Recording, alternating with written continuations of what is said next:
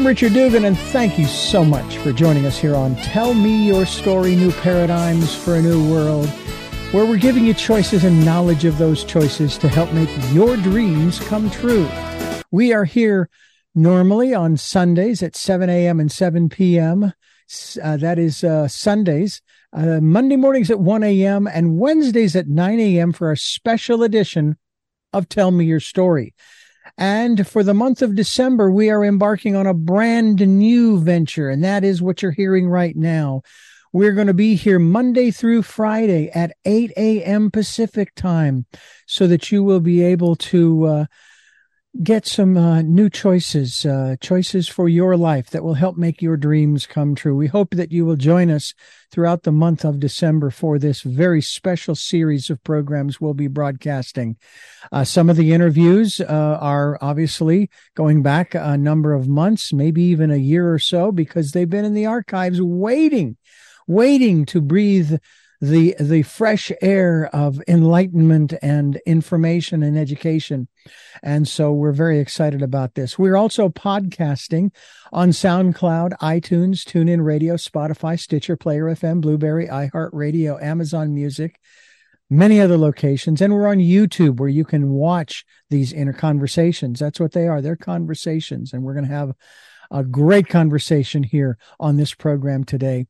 As we also encourage you to subscribe, at the very least, click notification so that you'll be notified of the next conversation that's posted. If you can support the work that we're doing financially, we would greatly appreciate that. All you have to do is go to PayPal. It's there for your security as well as ours. And put in richard@richarddugan.com. That's richard@richarddugan.com when they ask, to whom shall you support?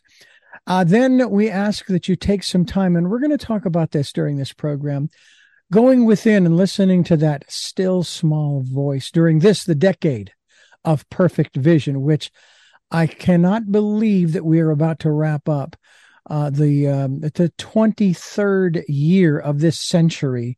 And what would be considered, I think, the fourth year, because I count 2020 as the decade of the 2020s. I can't believe we're about to wrap up this fourth year. But let us move on to our very special guests, and I'm so happy to have them back with us here on the program. They are returning here, and we have Dr. Elsbeth Meuth. I believe that I pronounced that correctly. Doctor, thank you so much for joining us. Yeah. And Freddy Zental Weaver. I love the Zental. Welcome to the program. Where does that hail from? Hi, Richard. Yeah, Zental is my teacher name. I gave it to myself about 15 years ago. And it's Zen because we do a lot of meditation in our practices and teaching. And Tal because I'm tall. And Zental because there's not a lot of Z's in the English language, and I like the way it sounds. How wonderful. Yeah. Well, I am so happy to have the two of you here. Their website, folks, is tantranova.com. Yeah, I'm sure that a lot of eyebrows jumped up, and you probably thought, "Oh, what is this program going to be about? Oh dear, where are we going on this program?" Well, calm yourselves. Calm yourselves. Yes, I realize that it could be any time of day or night you're listening, but they've written a book that is now available on Audible as well as through Amazon, Sexual Enlightenment. We're going to talk about that with our guests, Elsbeth and Freddy, who basically have assisted thousands of couples and singles to create lasting intimacy and fulfillment in their life and relationships. And of course, they've been featured on a Showtime's documentary series, Sexual Healing, as well as the Emmy Award-winning NBC show Starting Over, best-selling authors of Sexual Enlightenment, as I just mentioned, and endorsements coming out their ears, as it were. First of all, and I always like to start here, especially on a conversation such as what we're about to have, because people have received mixed messages as to this word, and you use it all the time. It's the core. And that word is intimacy. What does that word mean to you, and what does it mean in the context of the work that you do to help people? Oh, Great beginning. yes, yes. So intimacy. Intimacy has different forms and shapes. It could be emotional intimacy, it could be mental intimacy, spiritual intimacy, sexual intimacy, physical intimacy. And in our work, we really, bring them all together. So that sexual and spiritual intimacy actually can be woven with each other and support each other and inform each other to really elevate ourselves, our experiences, our bliss. And it has to do with connection, connection with self, because if I'm not intimately connected with myself, I cannot connect intimately with Freddy or anyone else. Yeah, Richard, I love the term into me I see, intimacy, into me I see. And the whole idea that we are so busy in our left brain and analytical and outside of ourselves and thinking and figuring out the now and thinking about the past and analyzing the moment, we miss the energetic connection to just our heartbeat and our breathing and just the spoken word and what's right in front of us. And so that's what really intimacy means to me, is coming back to that and reminding ourselves how to come back to that listening. Wow. I love the breakdown of the word and how appropriate. And it seems to me that, at least in my lifetime, starting about 44 years ago, and this was not intentional, even though my metaphysical primer is Autobiography of a Yogi, which certainly delves into that realm, though it doesn't refer to it in that respect, talks about getting to know oneself inside, as you say, intimately in that respect. But I went through some personal growth programs throughout the 80s and early 90s. And one of the things that dawned on me as you were sharing that definition, that breakdown of the word intimacy, it's possible, and I've experienced this, I'm sure you have too, to have intimacy on the level of knowing thyself, so to speak, as well, to be intimate with a large group of people. A year ago, I was a part of a performance group called the Santa Barbara Revels. And we rehearsed together from early September until the performances in mid-December. And it was every Monday. And then crash course, so to speak, rehearsals on Saturdays once a month until we got to December. And then it really got down and dirty. And we became a family. And I'm on stage and we're in the middle of a performance. And I am about to tear up because I'm going, wow, I can't believe I'm a part of this. This is so incredible. Yeah. I love that, Richard, because in theater, it's interesting as performing, when you connect with an audience of people that you have never seen before. And it's like in that moment, you are like brothers and sisters and your heart is shared. The breath is shared. You're in the moment. And that's one of the things I love about theater, making that connection as a performer as well. Because the truth is, science is saying, that it's all connected. String theory states that it's all connected by string vibration. And so science has proved that out. And it's just our ego that thinks that my life is separate from your life is separate from, biologically, you're me, I'm you, chemically, we're the earth, atomically, we're the universe. It's all connected. I'm curious. I want to go further into that, but before we do, I want to first remind our listeners that this is Tell Me Your Story. We are talking with Elsbeth Meuth and Freddy Zental. I love that. I love it. I can't say it enough. And we're talking about intimacy. We're talking about their latest work and a free gift that's available to you. I will create the link for folks to get this free gift. It's called the Introduction to Sexual Meditation. It's a video class. I'm not even going to bother to give the web address because it's too long, but the link will be there, folks. When you go to listen to SoundCloud, or it'll be there on the video. And it's basically learn the distinction and practices of sexual meditation to access and channel your creative spark. And speaking of that creative spark, the two of you are not only husband wife, but you're also business partners. I am curious, as individuals, and we'll start with you, Elsbeth. How did all of this begin for you? What was the catalyst that said, this is my path? Mm-hmm. Wow, great question. Because, in my earlier life, I was far from what I'm doing now. So I grew up in Germany. I came to the United States in my late 20s to do postgraduate work in music. And then a few years later, I got my doctorate in education. And then I moved into management consulting. And I had gotten very good in consulting. That was in the 90s. But I was so miserable in relationship or unhappy, let's say it, because I had this pattern of attracting unavailable men. And while that was exciting at times, most of the time I was alone.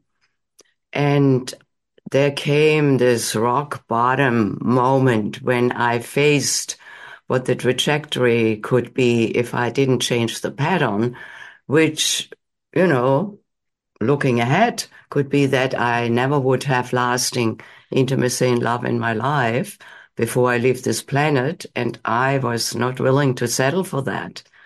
And that was the time. And I said to myself, Elsbeth, whatever you need to do, go do it and see what's in the way of you bringing in the beloved that you truly want and clear whatever is there that has kept you in this unavailability pattern.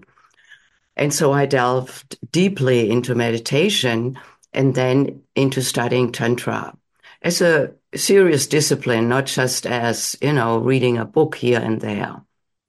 And that was quite remarkable what opened up. What I discovered was that I had distrusted men and I was not aware of. These things are being discovered in the tantric healing work that goes into the body, into the visceral self, not just through the mind, where we talk about things, no, really in the experience of well-being. So what I discovered was that I had distrusted men. And now, while I was not a distrusting bitch at that time, I didn't show up like that. I was rather charming and inviting. But underneath, in the subconscious, there was something running that was not visible to the conscious mind. And that was not trusting. And so through the work, that all got cleared, which was actually quite magical because I had tried to work on this in therapies, a couple of decades before. And that was very helpful. So I thought it was complete.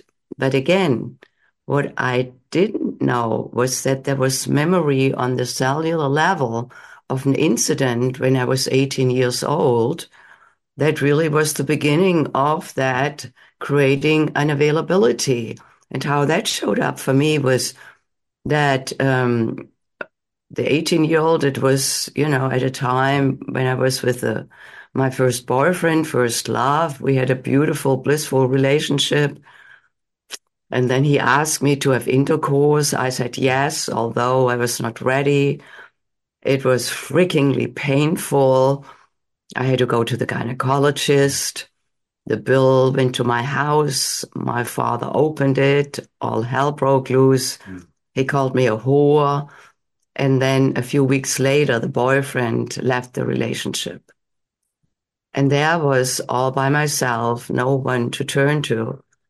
And in my despair, I came up with this nanosecond decision, what we often do in order to cope, which for me was something like, Elsbeth, see, men are not there for you when you really need them. Now, while that was like that, at that time, this decision trailed me throughout my young adulthood into my adulthood, like underneath, not a super conscious thing. And it colored everything, even that I just created further evidence for that to be so, to be true. That is the invitation of unavailability, all unconscious. Nothing is done consciously. Because if it was conscious, I would have changed it. And so what it assisted me, the tantric practice, in was shifting that distrust, letting it go, opening into trust, first trusting myself, because that also had gotten lost somewhat. Something like, when I didn't say what I wanted with my first boyfriend, like, Elsbeth, why didn't you speak up? Why didn't you say something? You cannot even count on yourself. So rehabilitating that I could count on myself going forward into the future, then trust in men in general decreased. And then 6 months later, Freddy Zental came into my life. Ta-da! Well, now, two things. First of all, I want to touch upon your awareness at that early stage of your need for intimacy. But first, and unless you folks are watching this on YouTube, you don't know this. Freddy did something as you were telling your story, and that was he reached and put his arm at least around or behind you, I guess, as a support, because I'm taking it from that, his action. He is aware that you sharing this story is not easy, in spite of the fact that it was some years ago. Yeah, that is very, wonderful to notice that this being supported by him, by Freddy, and by a man who can hold space for me, and be really present and open his heart. Yeah. Now, he has a huge heart from the beginning I met him. And now it's even, I would call it now, really, he developed further the capacity, because an open heart alone may not be enough to bring that what he just brought, that availability, that presence, to just be there without wanting something, or also with like, oh, I have to take care of her, like as if I was needy. No, not like that. Space. Yeah. Go ahead, Freddy. She's got quite a bit of distance. She's flattened this story quite a bit. I mean, there's still some residual, sort of, on the horizon out there. Yet, though, it doesn't have her like maybe it did at some point in her life. She's got this baritone voice right now because she's getting over a cold. So. Yeah. And I do understand and appreciate the fact that the two of you have chosen to go ahead with this interview. I've done thankfully only a few interviews where I was like, no, I only you go ahead and you two talk, and I'll go over and curl up in the corner because I just don't feel it. It's like no. The show must go on. My Lord, I live in California. Hollywood and everything. You got to move forward. So I can't tell you how much I appreciate this. Oh, yeah. The other aspect of it too, and we will get to this aspect of intimacy, awareness of intimacy or the need thereof in just a moment. But Freddy, I want to ask you a little further down this particular path.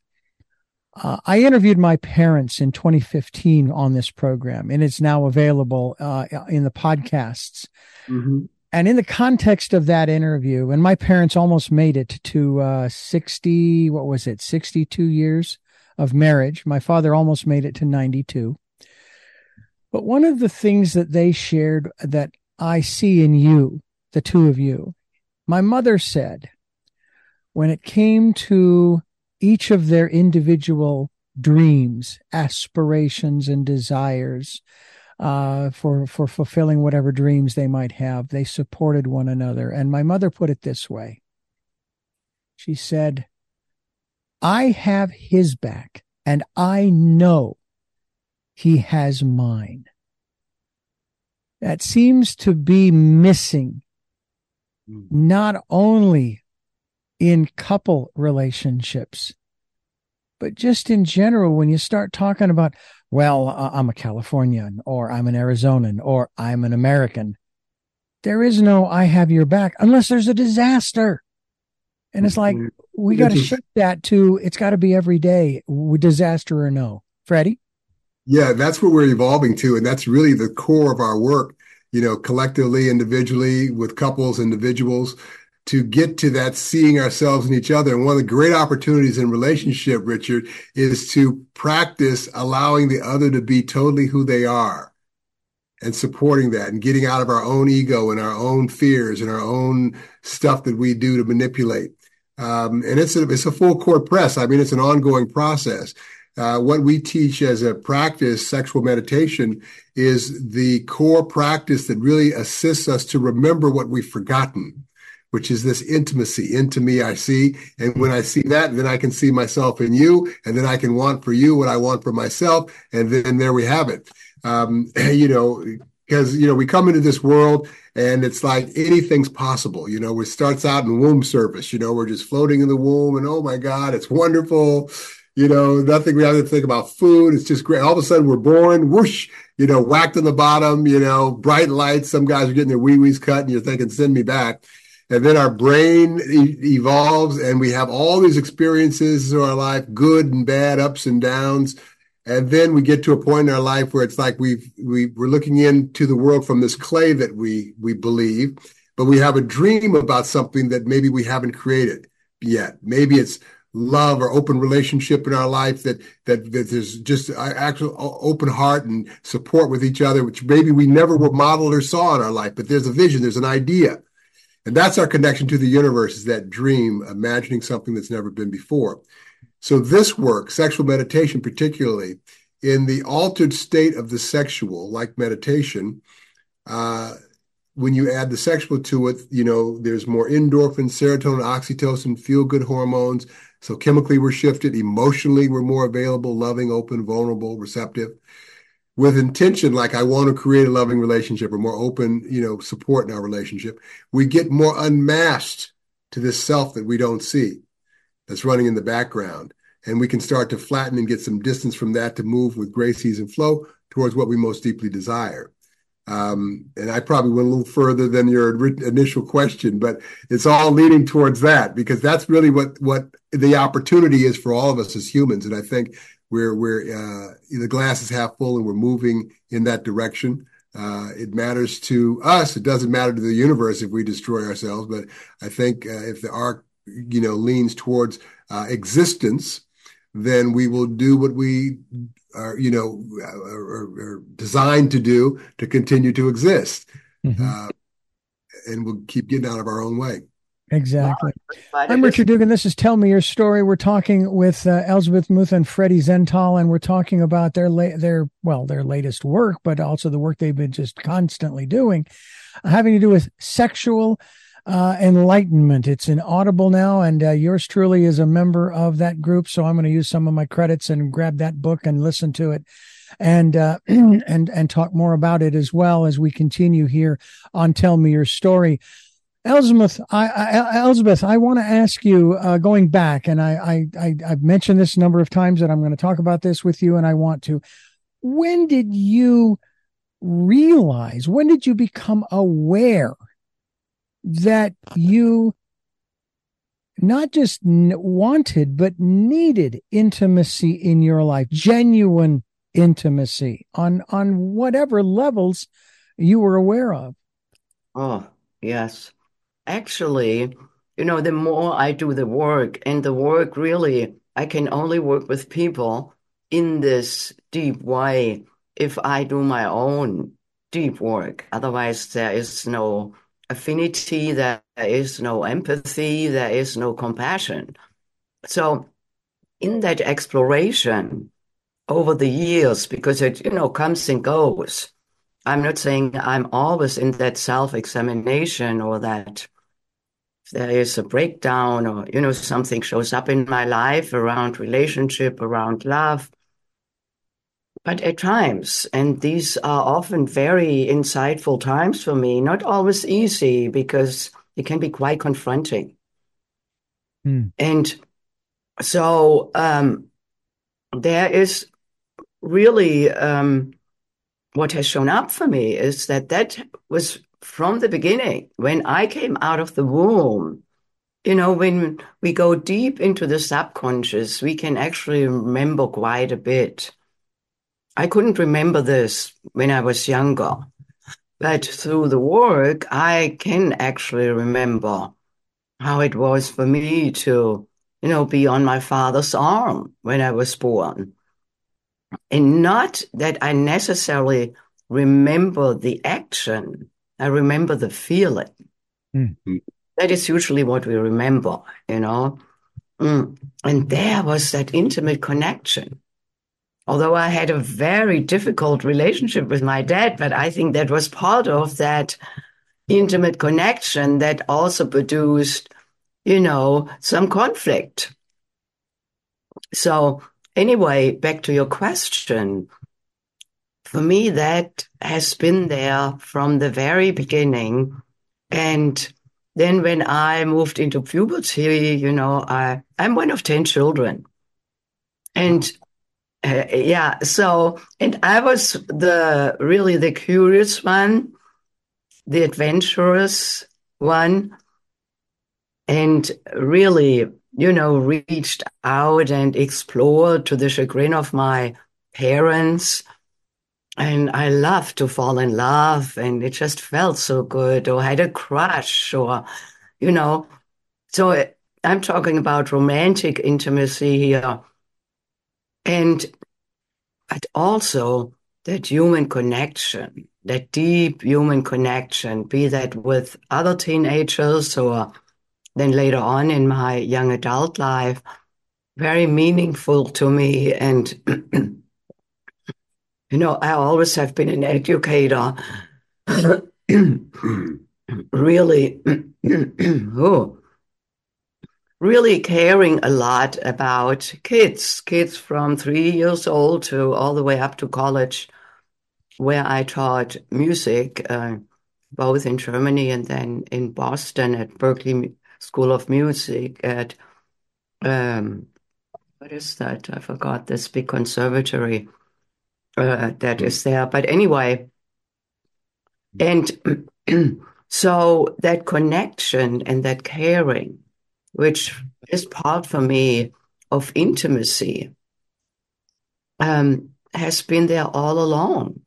And actually no surprise that I became a Tantra teacher. Mm-hmm. Although if you had told me that, 25 years ago, I would have said, Richard, you're out of your mind. I was a management consultant. There was nothing of that.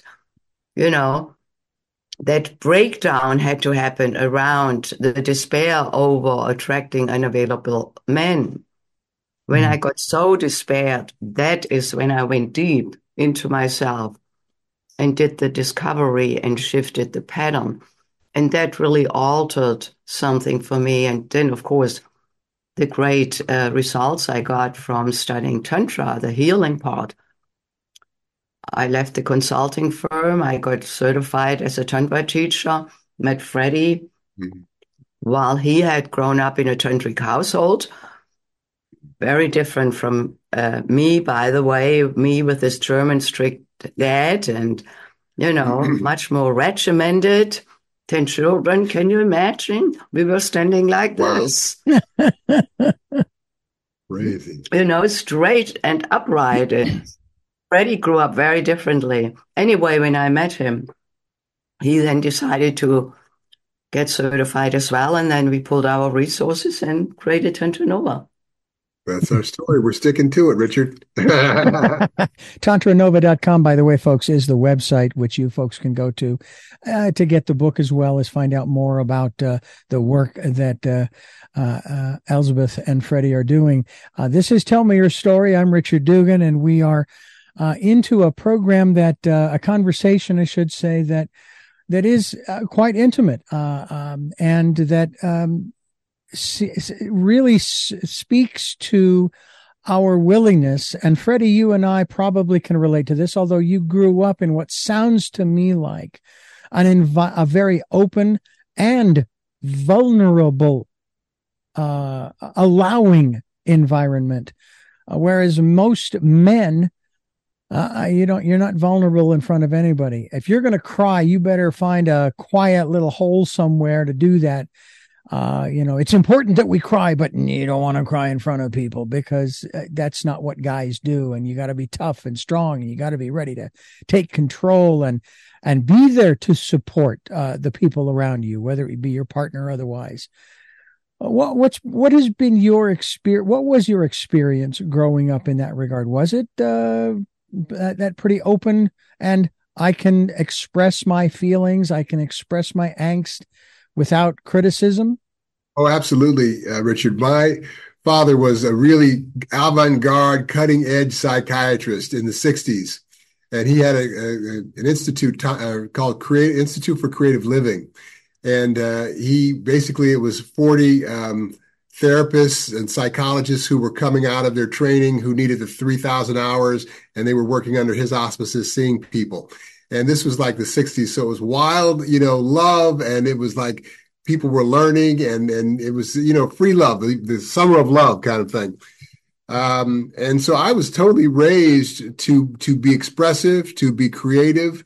And I was around all these creative people. I mean, his friends were like Ram Dass, Alan Watts. Alan Watt, we lived right next door to him on a houseboat in Sausalito. My father and he used to do workshops together. He used to come to our parties. And so I was like 8 years old at that time. And then we moved to Hawaii, and I'm getting into my puberty now around, 13, and spending a lot of time in the shower, as a lot of guys are doing at that time.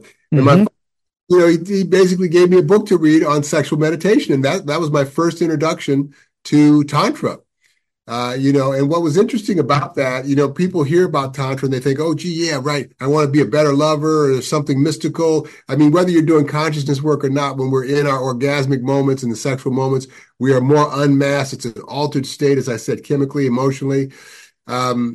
And so now when you add the awareness of breath and energy and as a meditation intention, then we start to get more vulnerable, more receptive, more exposed to what we don't see about what's running in the background that perhaps is giving us what we don't want, and starting to get out of our own way to start move towards what we most deeply want. And I learned that practice then. I mean, when I started the experience of sexual meditation, at the time I had this dream to go on to college on athletic scholarship, but living in Hawaii, didn't know that I'd get the coaching and the exposure and da-da-da-da. It was a belief.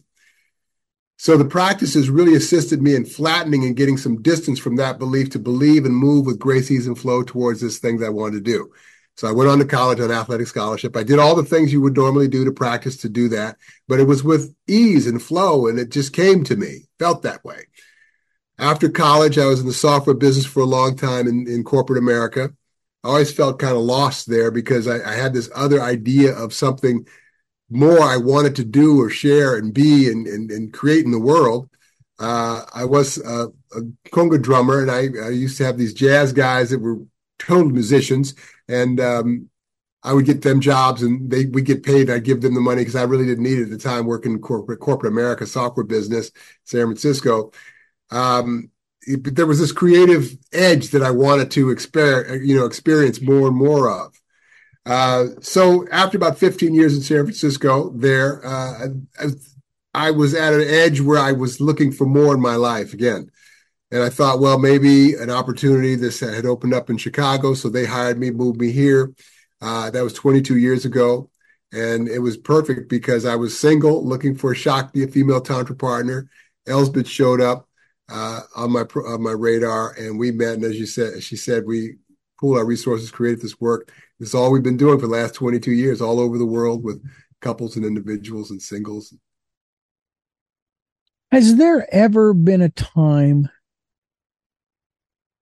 when either of you has questioned your ability to love? In other words, do I really love this person? Even in your present relationship, do I really know what that means?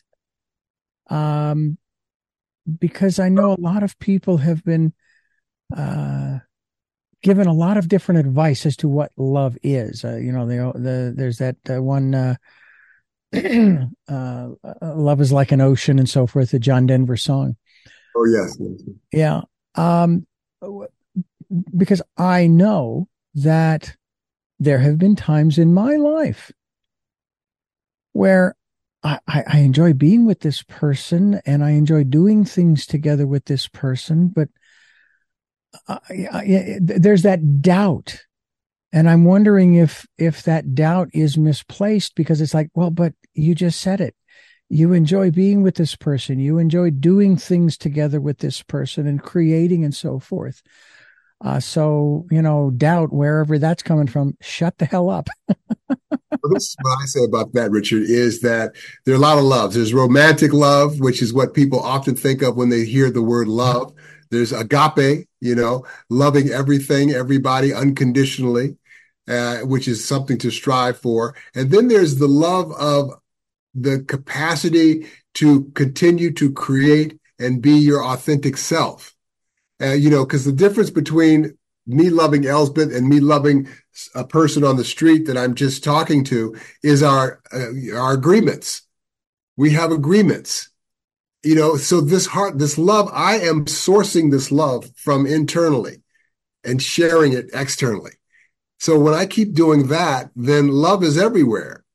And it's just the agreements that we make. So so again, there's infatuation, and people think, oh, well, I don't love this person because I don't feel those sparks. I don't feel that sexual excitement, whatever they're associating love with. But for me, I continue to go deeper and deeper with this love and look at it universally and look at it creatively and look at it as a way that exponentially creates the existence. We're all here to serve.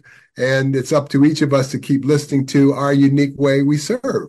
And that's love. And the people who come into my life, Elsbeth has been such a gift for me in allowing and not allowing, but assisting, supporting, being part of, who my expressive, authentic self is in the world. I mean, in this work, I've been able to do this. I did this show, created this show, Sexual Enlightenment, which I did all over the world. It was a one-man show. Whenever we were on faculty at Esalen teaching out there, we would do the show, or Kripalu in Linux, and we do the show. We did it in Bahamas, Australia, Paris, everywhere in the world where we teach and be. I would do this show for years. And I always wanted to do this theater because, again, the theater is one of the most authentic places for me. There's transformation that happens, with an audience. And the show was about demystifying sex, love, and intimacy, about our work. It was a 1-hour show. I would sing and tell stories, and it was just a great expression. And also teaching. I've always loved teaching and sharing and sexual energy. So this has been such an expression. So Elsbeth has been such a part of my expressive, creative, continued giving in the world. So that's love, man. Elsbeth, what about you? Yeah, so how I look at love is like there is this feeling of love, which is wonderful.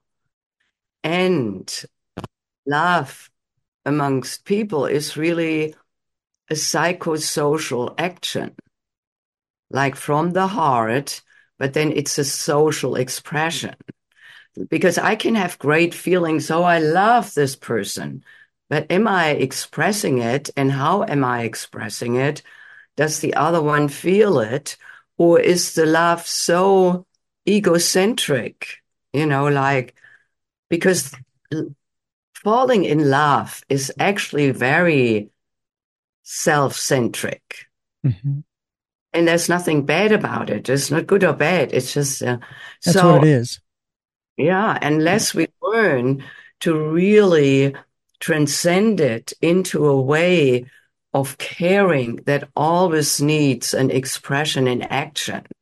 When I say I care or I love you, if there is no action, and the action could take on different ways depending on the two people, or perhaps also depending on how Freddy would like to receive my expression of love. So I better check in with him, Am I overshowering him with gifts? But that's not how he experienced being loved. Mm. Perhaps he feels loved when I reach out to him or initiate lovemaking. So to really then look at how would I like to express it? How would he like to receive it? And then, we coordinate.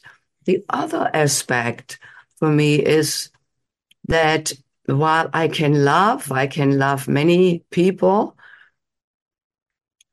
back to the agreement, I call it the commitment.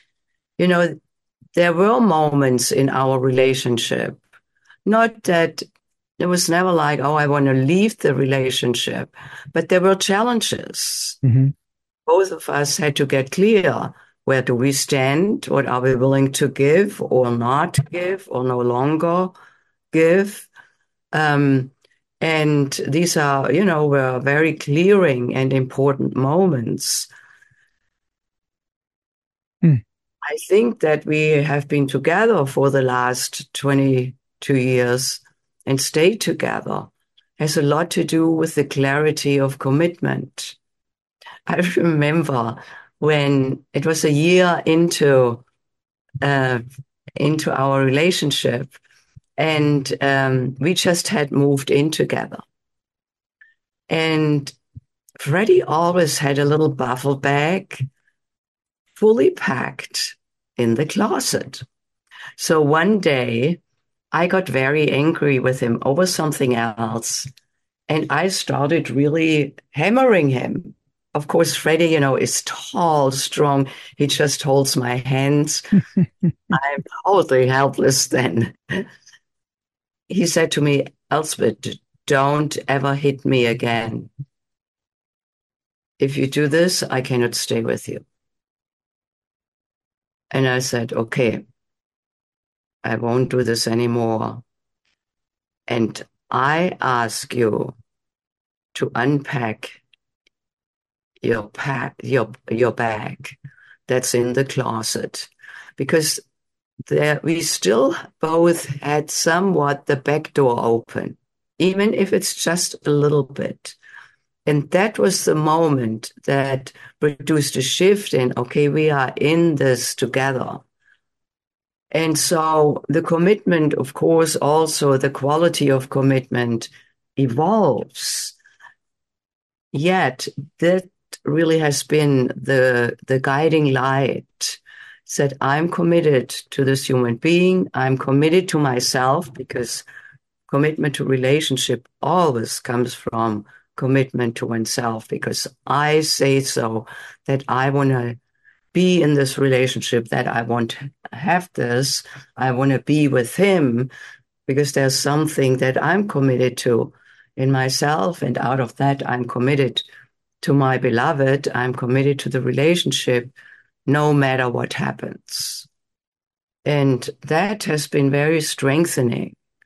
And I look at it as this arch of relationship, the commitment, and then commitment has sub-agreements, like how we engage with other people. When we fall in love with another, how do we act upon that? What about honesty with each other? Not to just go off or, withhold stuff. And so we have cultivated this over time. And that does require practice, because to be completely honest about what you want or what you feel with the other, when that's not what we were modeled or told. And usually when we do that kind of intimate exposure, we're subjected to something, ridicule or firing or being hit or so, if we could look at our relationships in our lives as opportunities to transform our fears and to move towards truth and honesty, then the relationship really serves a purpose beyond the romantic drama. Like almost 6 months to the day that we met, Richard, we transcended what I call the romantic drama and created Tantra Nova, which so deeply served both of our needs, wishes, desires. And expression. And expression. In the world. It's really has become our life's work. And why I think both of us came onto this planet. To do this work. Yeah, this time around, definitely. One of the vows that my present wife and I took at our ceremony, which we celebrate 20 years in on the 21st of this month. Oh, congratulations! Thank you. It was you hear the traditional, to love, honor, obey, and so on and so forth. In other words, they're pretty hard and fast types of commitments. But the one line that I remember in one of the vows that we spoke was that I will never intentionally, I'll use the word hurt. I will never intentionally hurt you, but I may. And I think that's one of the things too that we seem to think that the individual in whatever the relationship has it out for us. I remember when I moved to California and I was having all kinds of problems with the drivers doing such stupid things. And then somebody enlightened me, said, look, Richard, these people did not get up this morning saying, let's get Richard. Which was a double-edged sword, like, oh, whew. And then what? They don't think highly enough of me that they make it personal? Kind of right. The ego kicks in. Yeah. But I think that's one of the things that we forget, that a lot of times, and this is where, again, I'm sure this work that the two of you are doing comes in handy, if you will, is that we need to become more conscious of what we're doing, what we're saying, how we are being in this world. I finally realized, look, everybody on the roads today, they're just like me trying to get from point A to point B. They may not be 100% conscious of even what they're doing behind the wheel, driving. That's where my job comes in. I have to drive defensively. That's my job, and not to attack them for their lack of consciousness, because we're all at different levels. In relationship, isn't it kind of the same thing? Well, I always say that, I think relationships will evolve to relationships by agreement. So you have an agreement, usually you have the vows till death do us part, but the fine print should be unless you really piss me off, Relationship's never what it was, it's never, what it's going to be. It's what it is. Mm-hmm. And that's what it is, given how heady we are, we're shifting all the time.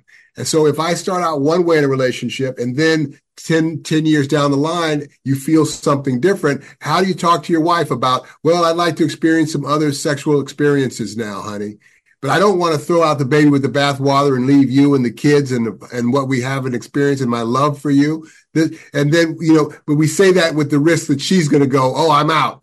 But what if you both were doing your work to be able to listen to your own fears and your own upsets about what the other wants, to be able to come up with a new agreement, where she could look at, well, okay, I'll do that. Let's do it for, go with you on that for 1 month, but you can't bring them home, or I want to meet them, or they have to have go negotiate it to even mm-hmm.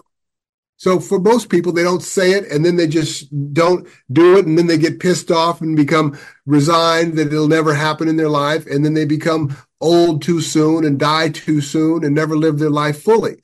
So if you could look at the relationship as an opportunity to continue to grow and have, a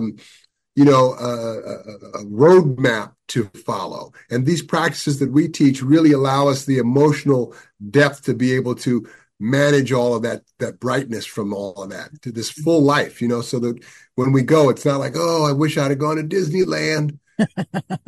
It's like, no, I had a great life. Wow. Yeah. And my parents epitomized that, in their relationship. One of the things my mother told me in the interview my parents shared with me was early on in their relationship and in their marriage. And I found this hard to believe, but I know that it does, because other people get jealous of what they had. Mm. And so this was an agreement that they made with each other. They said, if either of us hears something from outside the relationship before we go off thinking stuff like, I think your husband's fooling around on you, and so forth and so on. We check in with each other before anything else happens. And and I have to say that even to this day, I'm still astounded at even the thought that people would have anything bad to say about either of them. Maybe it's because I'm their son and, I have that relationship and all of that, and I trust them. But it's like, give me a frickin' break. I know. Are you kidding? And well, it's true. All kinds of places, some people are just looking for the bad, Yeah. Yeah. But that's quite remarkable about your parents. That is. Wow. What a great. I think about them often as a couple. I certainly think an awful lot about my father. And even though I have known for decades that I was named after him, his name was Leslie Richard. I'm Richard Less. Oh. I felt so strongly about a connection with him at his memorial. I actually introduced myself. I am Richard Less Dugan. And I wonder about, I even asked them about their legacy that they leave behind. They never even really thought about it. It was just, they lived the life they lived. They chose the path they chose. They wanted to have a big family. You had 10. I had a total of 8. We had 6 kids and 2 parents. So you got me beat, but that's okay. That was huge. I had 4. There was 4 in mine. So yeah. Well, I'm curious as to, I want to talk a little bit before we wrap things up about legacy. You're dealing, as I hear you speak, the words you have in this segment, this portion of the program we've been doing, you deal in the present moment. You're not concerned. Yes, you have to deal with a person's past in terms of the traumas that have taken place, such as you have shared with us, Elsbeth. But you're here now. You are who you are. Strangely enough, even because of those experiences that you had. Now, what do you want to do? Do you want to find your life's purpose? Do you want to find that creative life force energy that can help serve me in my life and my work? What do you want to do? And is that sort of the starting point in terms of, let me not ask that question. So you've got that going. You're dealing with the present moment so that the person can go on to the future.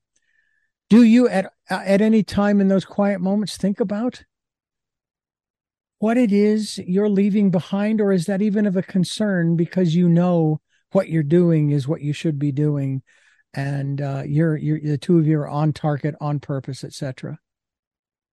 Yeah, I definitely feel I'm on purpose here. This is my purpose. What we are doing, the work, the legacy for me lives in making a difference with people now. And out of that their lives change. When I look at just a couple of examples, this one woman who came to us 2 years ago, a little more, fresh from divorcing, totally emotionally broken down, yet very committed to creating a shift for herself. And the shift for her entailed to come to seeing herself. Now, that took a few workshops and, really intentional work on her side. Yet through the work, what opened up was a shift from the feeling of being victimized, subjected to life, to relationship, to a husband where she felt like being in prison, to seeing that she is the creator of her life and the creator of love, the way she wants to experience love, the way she wants to express love. Of course, in the process, she really had to start discerning the men she attracted. Because once that opening arises within the person, you cannot go with the same behaviors, the same like unconscious desires, because they get you the same stuff that that bring you the same results. In this case, which is the result of not feeling fulfilled. And ultimately, what our work is about and what we share is to live our life in fullest aliveness, like life force. Sexual energy is life force energy. So when we become more aware of that energy, we can actually channel it. We can use the energy to imbue ourselves, our physical health, our emotional well-being, our mental awareness, and we can create with this energy, create, what we want to bring forth in life. So for her to come to a place of being the creator and looking what she's attracting, and whatever is not coherent with that, what she says and feels she wants to no longer go towards. And for me, she's such a great example because she shifted her relationship with men like 180 degrees. She doesn't out anymore, doesn't settle for, just a little less. No. And it all comes from her own inner shifting. Because once we shift our standards, or once we shift what we are committed to, our life changes. And that is, seeing that is where I feel my legacy lives. We are talking with Elsbeth Meuth and Freddy Zental, and we're talking about sexual enlightenment, as well as sexual meditation, tantra. I mean, intimacy is really the core of this conversation. And I know that as a kid in my teens and 20s, I didn't have a clue as to what intimacy really was. I knew what I wanted as a guy, but I wasn't aware at that time of the whole aspect of loneliness. I do remember one encounter I had with my mother.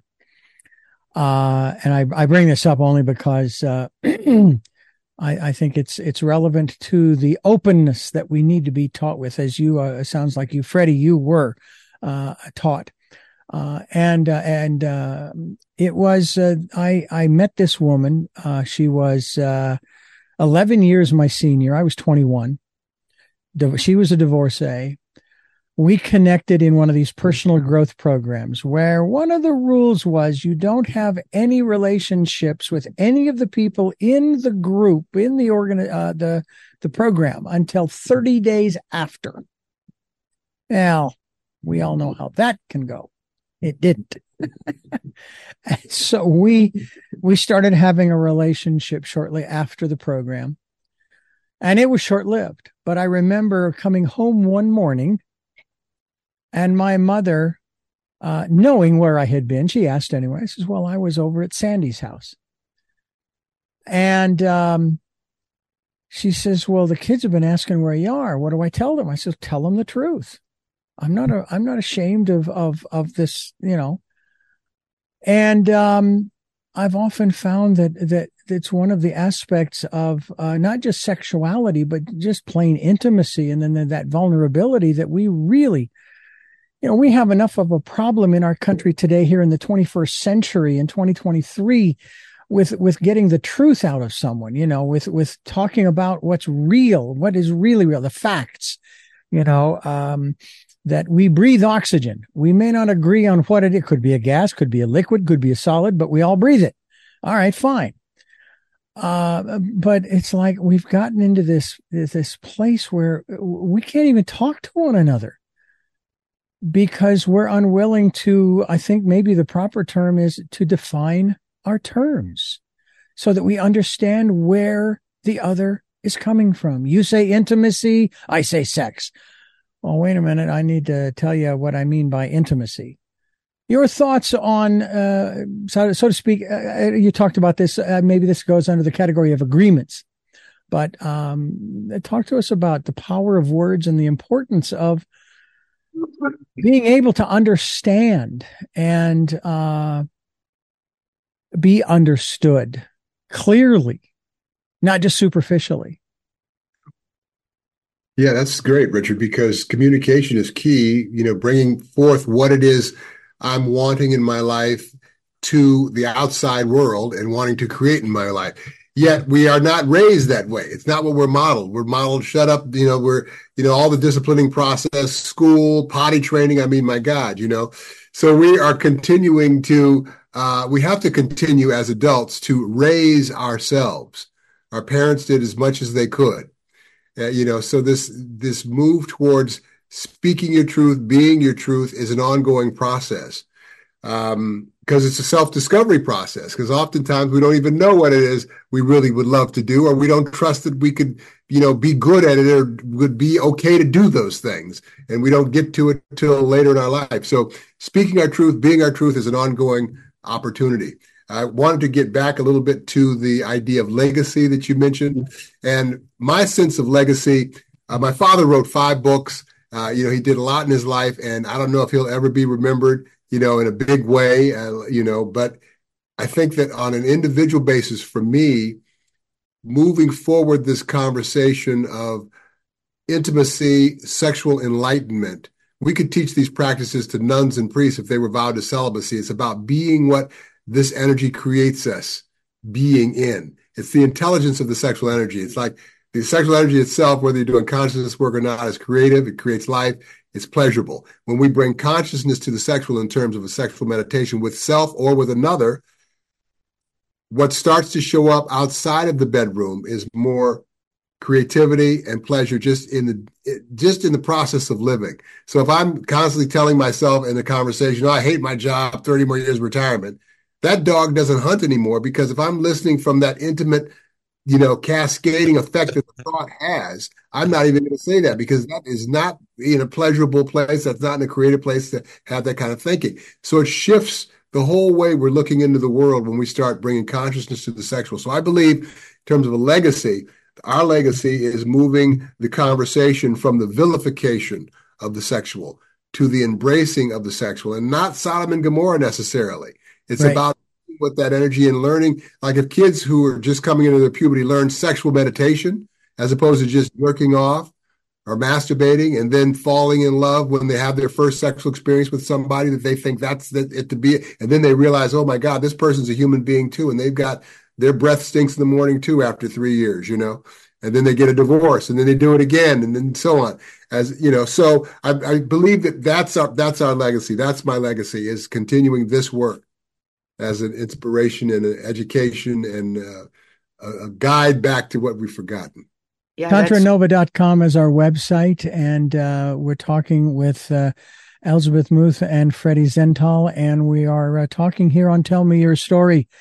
As we wrap up this hour, and I thank you on many levels for giving this hour to us to share your story and be vulnerable as we are here on Tell Me Your Story. It's sort of the key of this program is that even for me, I sometimes have to dive into that bag of vulnerability to say, hey, I'm just like you. I'm trying to figure it out just like you. I cry just like you. I hurt at the losses just like you. And so that's really what this program is about. And again, I thank the two of you for sharing with us here on the program today. Thank you for your work, Richard, and having us on your program.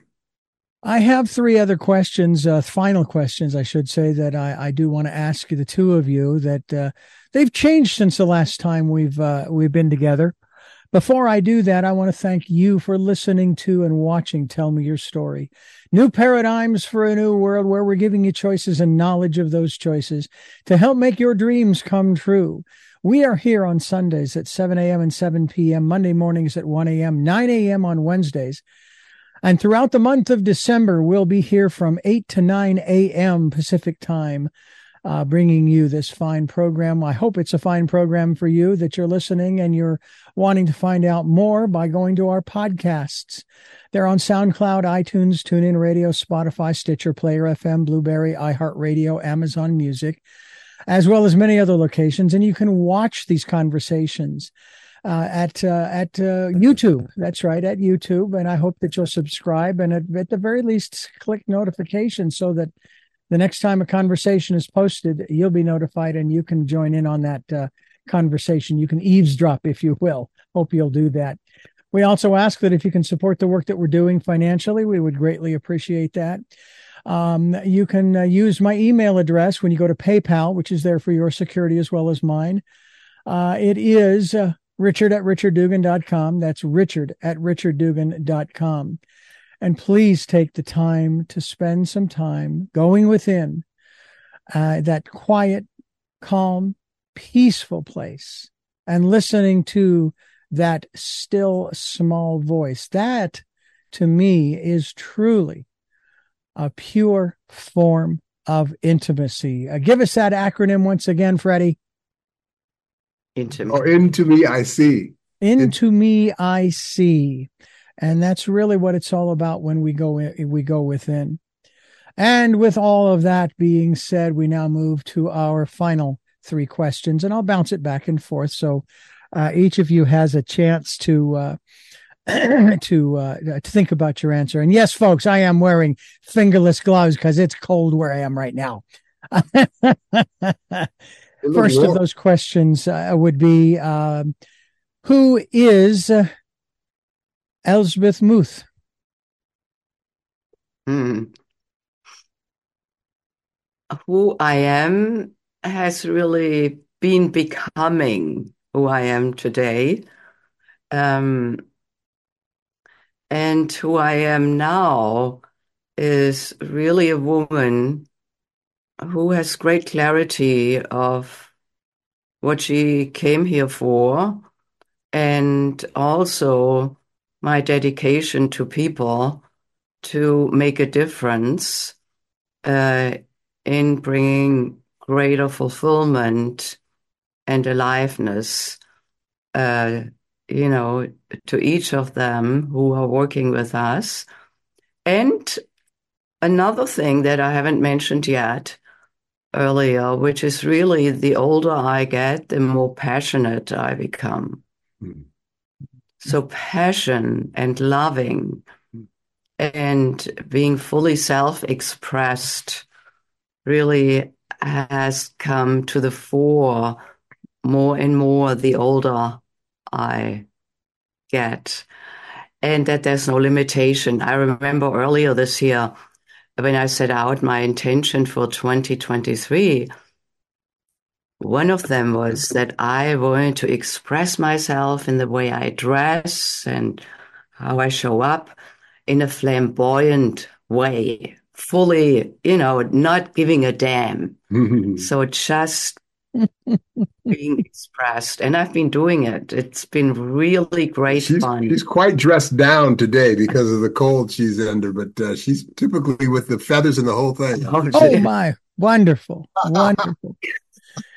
All right. Well, who is Freddy Zental Weaver? All right. Well, I'm a tall, thin black man. I am a motorcycle enthusiast. I'm a jazz singer. I'm a performer. I'm a teacher of Tantra Nova. And I am an open heart and a loving person. I'm a son, and I am a caring person. And I have committed the last 22 years of my life in teaching these practices, and really, really excited about the evolution of the human consciousness as we continue to learn to love each other better. That's me. To Freddy, what is your life's purpose? To be happy, continuing to enjoy my life, continuing to authentically share my gifts, continue to serve, and yeah, be easy. And Elsbeth, what is your life's purpose?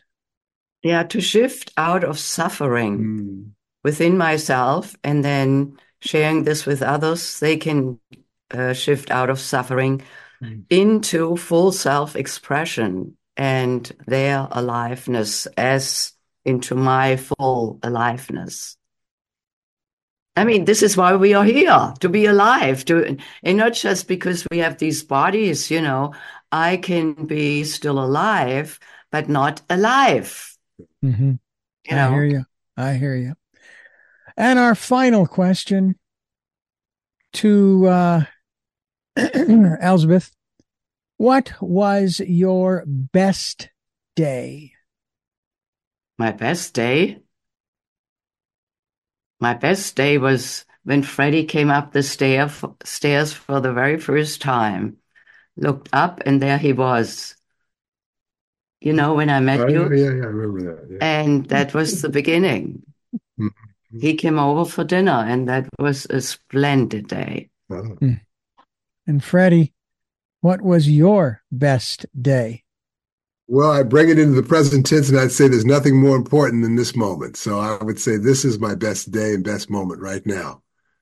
And I'm honored to be a part of it. And I'm honored to have the two of you back on the program again. And we'll have you back again down the road to catch up and talk more about this, because this is a conversation, among others, that needs to be had and is vital, in my opinion. The two of you would probably agree, I would hope, but vitally important for our mental health and wellness. And thank God we are having those conversations. Yes. Thank you again for joining us. Yeah, thank you. Thanks, Richard. Thank you. And I thank you for listening to and watching Tell Me Your Story, New Paradigms for a New World, as we're giving you choices and knowledge of those choices to help make your dreams come true. And until our next broadcast, podcast, videocast, love to lull. Jeanette, I am still listening. Dad, continue to be happy, because I am. To my best friend, Smokey, I'll see you on the other side. And to my dear friend Zorro, aho, aho.